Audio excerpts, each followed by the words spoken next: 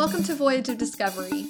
I'm your host, Mary Osborne, the museum specialist at the Stewart House, the birthplace of Kappa Kappa Gamma. Last month, I talked about journalist and feminist Mabel Potter Daggett.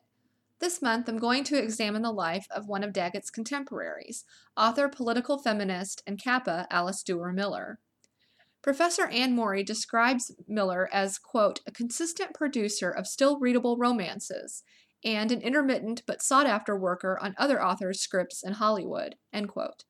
Today, Miller is best remembered for her verse play, The White Cliffs, which was the basis for Clarence Brown's 1942 film, The White Cliffs of Dover, starring Irene Dunne, Van Johnson, and Peter Lawford.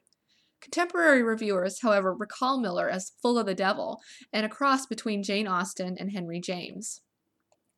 Alice Maud Duer was born in New York City on July 28, 1874. She came from a distinguished background. Her great-grandfather, William Alexander Duer, was the president of Columbia College. Alice was also a descendant of Senator Rufus King, one of the signers of the Constitution. She grew up in Weehawken, New Jersey, and attended Barnard College to study mathematics and astronomy. A banking failure diminished her family's finances, so Alice wrote stories and essays and submitted them to Harper's and Scribner's to cover her tuition. During her senior year in 1899, she won the Curtis Scholarship in Pure Science. Alice married Henry Wise Miller, a Harvard graduate and businessman, on October 5, 1899.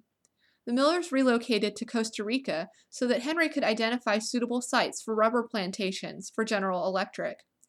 They stayed in Costa Rica for about 4 years.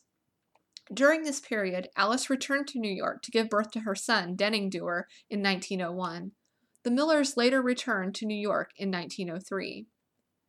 Alice supplemented the family's income by teaching composition at a girls' school and tutoring mathematics at her alma mater, Barnard.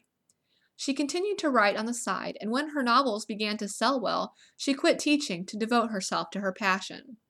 By this time, Henry had also secured a position as a trader on the New York Stock Exchange, which improved the family's finances.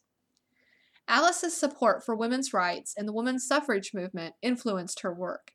Like Mabel Potter Daggett, she was also a member of Heterodoxy, a group of feminists, freethinkers, and professional women based in Greenwich Village.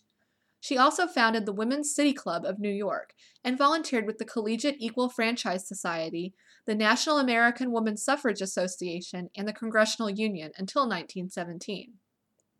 That year, New York passed a women's suffrage bill. Her column, Are Women People, regularly appeared in the New York Tribune. From 1913 to 1917, it featured news, quotations, poems, fictionalized conversations, and cartoons about gender inequality. Miller, moreover, achieved national fame when her serialized novel, Come Out of the Kitchen, became a bestseller and inspired a film. She wrote over 25 popular novels and was a member of the Algonquin Round Table throughout the 1930s. Her novels include The Modern Obstacle, The Blue Arch, and The Reluctant Duchess. By the end of her career, however, she was better known for her poetry and her Hollywood scripts.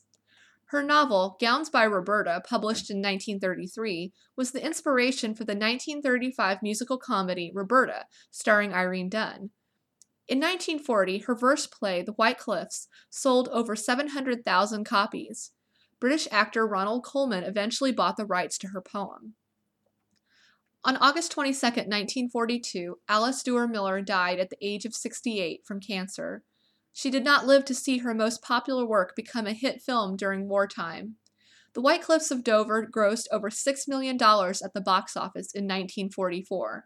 It was also nominated for an Academy Award for Best Cinematography. That's all the time we have for today. Watch for a bonus episode about a photograph of Alice Duer Miller in the digital archives. And join me in May for an episode about Dr. Mary Merritt Crawford. I'm Mary Osborne for Voyage of Discovery.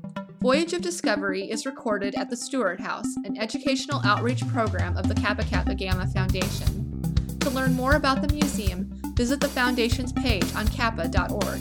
Like us on Facebook and follow Stewart House 1865 on Instagram. Thanks for listening!